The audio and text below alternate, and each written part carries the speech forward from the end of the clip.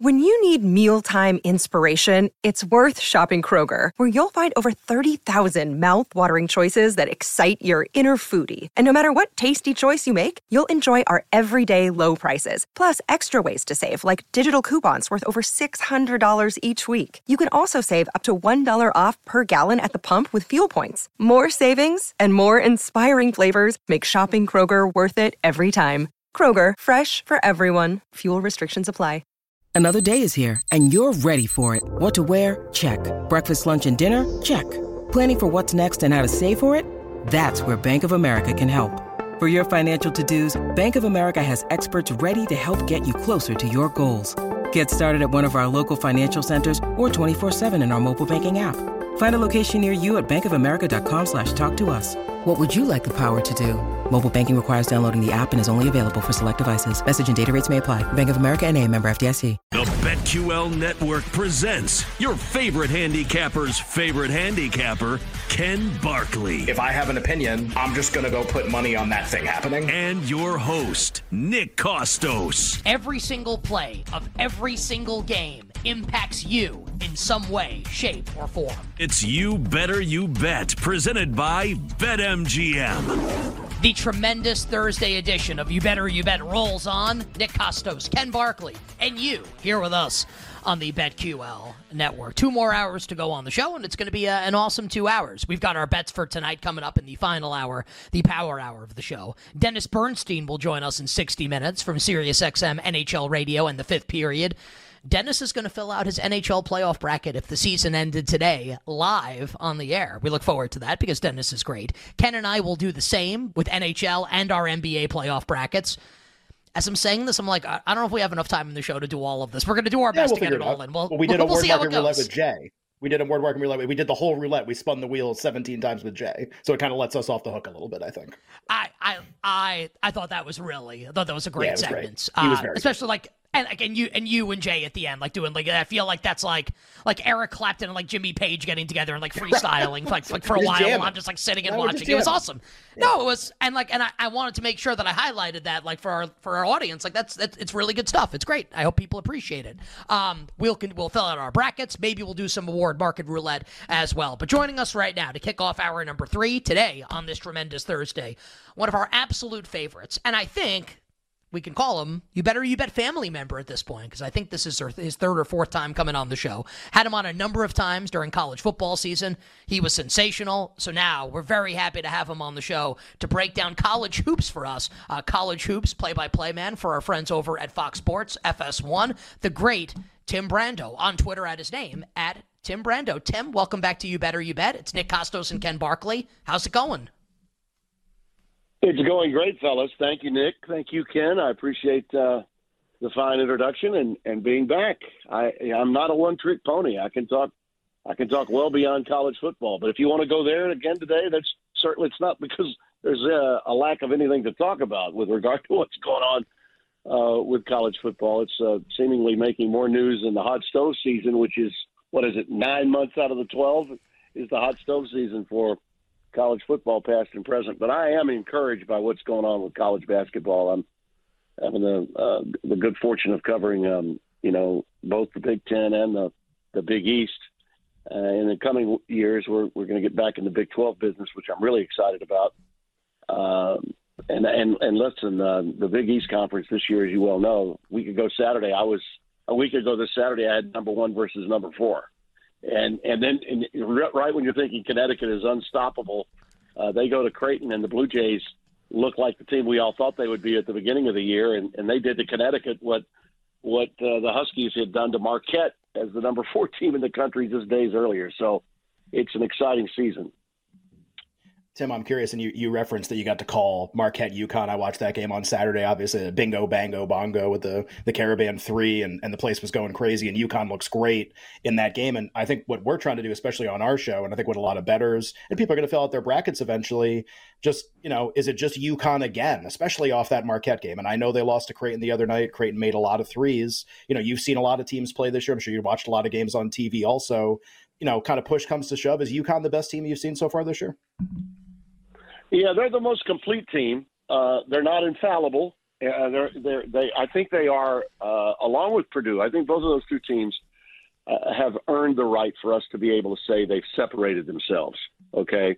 Now Purdue lost to an Ohio State team that was playing with a great deal of cause for an interim coach who, by the way, has got great pedigree. I call John Diebler's games when he played there, and Jay Diebler as well. I know. And, of course, John is now an assistant coach in the Big East with Butler, with Thad Matta, because he played with Thad when he was at Ohio State.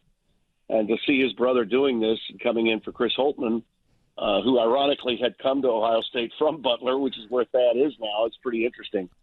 But that emotional change, when you make a change with the head coach and you got a bunch of young and talented players, and Ohio State does, they lost some games that really made them look bad and forced, I think, the hand of Ohio State's leadership to make a change. That comeback win by Indiana that they had at Ohio State, I think they were down 18, is probably the reason the Buckeyes made the decision that they did to get rid of Holtmann. But I mean, Ohio State's got talented players. Bruce Thornton can play. They're just young. They got very, very young, very, very quickly. And in the NIL portal era of all sports, but particularly basketball, you get that young that quick, you're going to have a price to pay for it, especially in a league as good as the Big Ten, and that's what happened to them. So I think Purdue just caught them at the wrong time emotionally, and at the same time, Purdue didn't shoot it well. And when you have that many, shall I say, iron unkinds called by whoever the play-by-play guy is in a given game, I don't care how good you are, you got to put the ball in the hoop, and that's what happened to them. I thought in Connecticut's case, they were playing a Creighton team that was just getting their act back together again from the blowout loss they had at Gamble Pavilion back in January to Connecticut. And they're getting used to having a new point guard. Ryan Nembhard was a tough act to follow, and I thought the Ashworth kid that they got from Utah State struggled a little bit at the point in replacing Ryan because he was trying to be Nembhard, and he's not. He's not a true point. He's really more of a scoring guard. And I think that Greg McDermott picked up on that and said to him, look, just go play your game. We got enough guys to handle the ball. We don't need you to be something you're not. And, look, you watch that Creighton team, Brian Shireman is a player that can bring up the ball himself. You can make the same case for just about every player on the team with the exception of Ryan Kalkbrenner. They've all got a good handle. The Farabello kid is playing well now off the bench. So Creighton finally gelled and had their monumental moment in that game against UConn. And the Huskies were coming off such a big and important win over the number 4 ranked Marquette team, which a team that had beaten them 2 out of 3 times last year, and it knocked them out of the Big East tournament in the semifinals. The last game UConn lost last year before winning it all was to Marquette, and that stung the Huskies. They were revved up and ready emotionally to go, wanted to seek some redemption, and they got it. And so when you play with that kind of emotion at home, and then you have to play a team like Creighton, and that Omaha is the toughest road game environment that you'll have in the Big East. I don't care what anybody tells you. They are. And it has been that way, I think, for the bulk of the time that they've been in the new Big East, the reconfigured Big East that started in the 2014 season. So the timing was right for Creighton, but I do think UConn is still the best team in the country, most complete team in the country.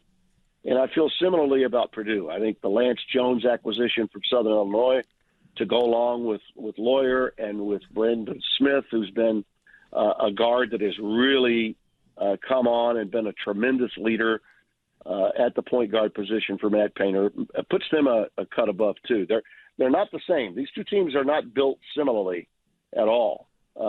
Purdue does rely heavily on Edey, but Edey now has more pieces around him, athletic pieces like Lance Jones, who I think figures prominently in their success in the upcoming not just Big Ten tournament, but also in the NCAAs. And it's all about, for both these teams, it's all about how they perform in March, and particularly so for Purdue because they've been a number 1 seed a couple of times and have not gotten to the second weekend. So I think they've got the capability of doing that this year, and I think UConn does too. Who the other teams are, whether you start with Arizona or maybe you think about other teams like Tennessee that have been worthy of maybe top seed mentions.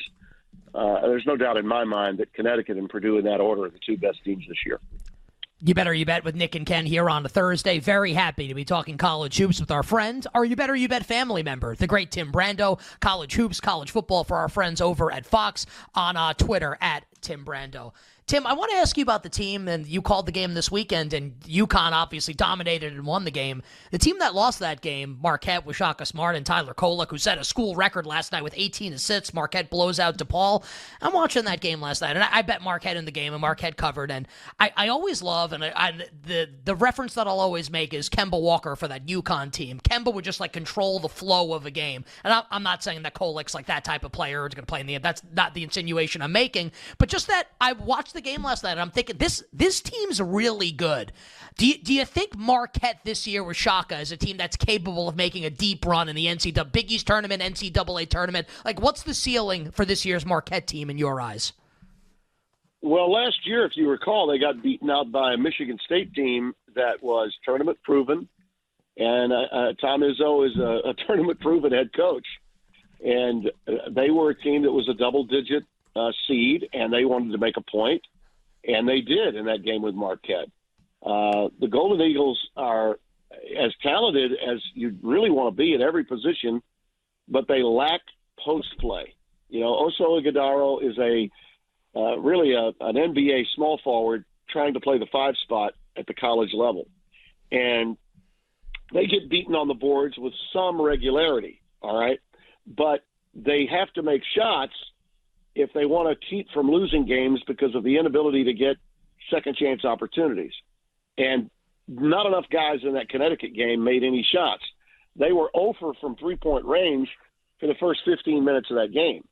And for the first 10 minutes of that game, and you guys were watching, so you know this, they were tied at 18 with 10:40 to play, and they had not made a three-point shot yet. Well, eventually that's going to catch up to you against a team like UConn that has a rim runner like Donovan Clingan and a backup as good as Samson Johnson that can come in for him. And eventually the inability to get to the offensive glass and get any second chance opportunities, and they couldn't create turnovers. That's the other thing. Marquette likes to score with its defense, get in your grill, cause some early turnovers to get easy points. Guys like Chase Ross, Cam Jones, these are players that when their game is on, Marquette becomes a very tough cover. But if they're not, and it comes down to just the pick and roll with Kolek and Ighodaro, and that's all they've got, they become a bit of a one-dimensional team. If they get the right draw and they can stay away from a team that's got, a boatload of bigs, all right, that can all handle the ball, a team like Connecticut, a team like North Carolina, they can't all be in the same bracket. Marquette needs to play their game. I'm not saying they can't win a game against talented bigs. They can. They've done it before.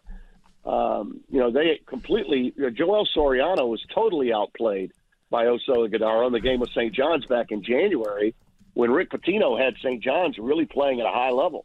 And St. John's had a 9-point lead at halftime at the Garden and couldn't hang on. So it's not as if they can't get it done. They can against the bigger opposition. They just need their complementary players to play big against those types of teams. And in a one-and-done environment, that can always happen. But that's the reason why they lost the game by as large a margin. I mean, that was a 28-point blowout in that loss. So that was a good bet you made against DePaul. They were going to take it out on the worst team in the Big East, and they did so last night. But I'm with you. Marquette's that team. The Big East could possibly, in its 10th year of its reconfigured format, all right, with the addition of Connecticut coming just a few years ago, they're capable of having 3 Final Four teams out of their conference. I think that Marquette is clearly a team with the right draw to get in. UConn, in my mind, should be in and be the overall number 1 seed. And I think Creighton, with the way they're playing, remember now, that's a team that was 1 second and 1 bad call against San Diego State away from going to the Final Four last year. That is a veteran team. Guys like Shireman really want it. And in addition to him, you've got Trey Alexander is one of the most athletic two guards you'll find in college basketball. And he was making shots over Cam Spencer that Cam Spencer was making over Marquette. I mean, it was almost like a dose of Spencer's own medicine in that game. So the Blue Jays may not be higher than maybe a 5 seed in the tournament because of their overall record. But, boy, oh, boy, they are a dangerous mid-tier seed, perhaps, in the coming NCAA tournament to make it all the way to the Final Four. Yeah, and then obviously like a really impressive win the other night over UConn. We haven't seen that in the Big East 3 Final Four teams since the mid-'80s with St. John's, Georgetown, and Villanova in, I think, that's the 1985 NCAA tournament. Tim, it's my sincere hope that we get to do this again, maybe like a couple more times with you as we head into the NCAA tournament and into conference tournament play. We absolutely love having you on the show. Your insight is incredible. We really appreciate the time. You'll be on the call of Oklahoma State women's action coming up this weekend, so we encourage everybody to check that out and to follow Tim on Twitter at Tim Brando. My friend, thank you so much for the time. Have a great call this weekend. Stay well, and we hope to talk to you soon. Same to you, fellas. Anytime. Tim Brando joining us here on You Better, You Bet. He's really awesome. Great storyteller. I want to ask him at some point, because he called Marquette UConn. The environment there was awesome for that game. Not that the XL Center is the answer to this question, but like what's the craziest place you get college basketball? You call some crazy games from crazy places too. What's the craziest place you called a game from? Maybe it'll be like we'll do that when like one of us is out and he'll co-host the show. Right. Yes. May 8th. Brackets and award market roulette coming up next.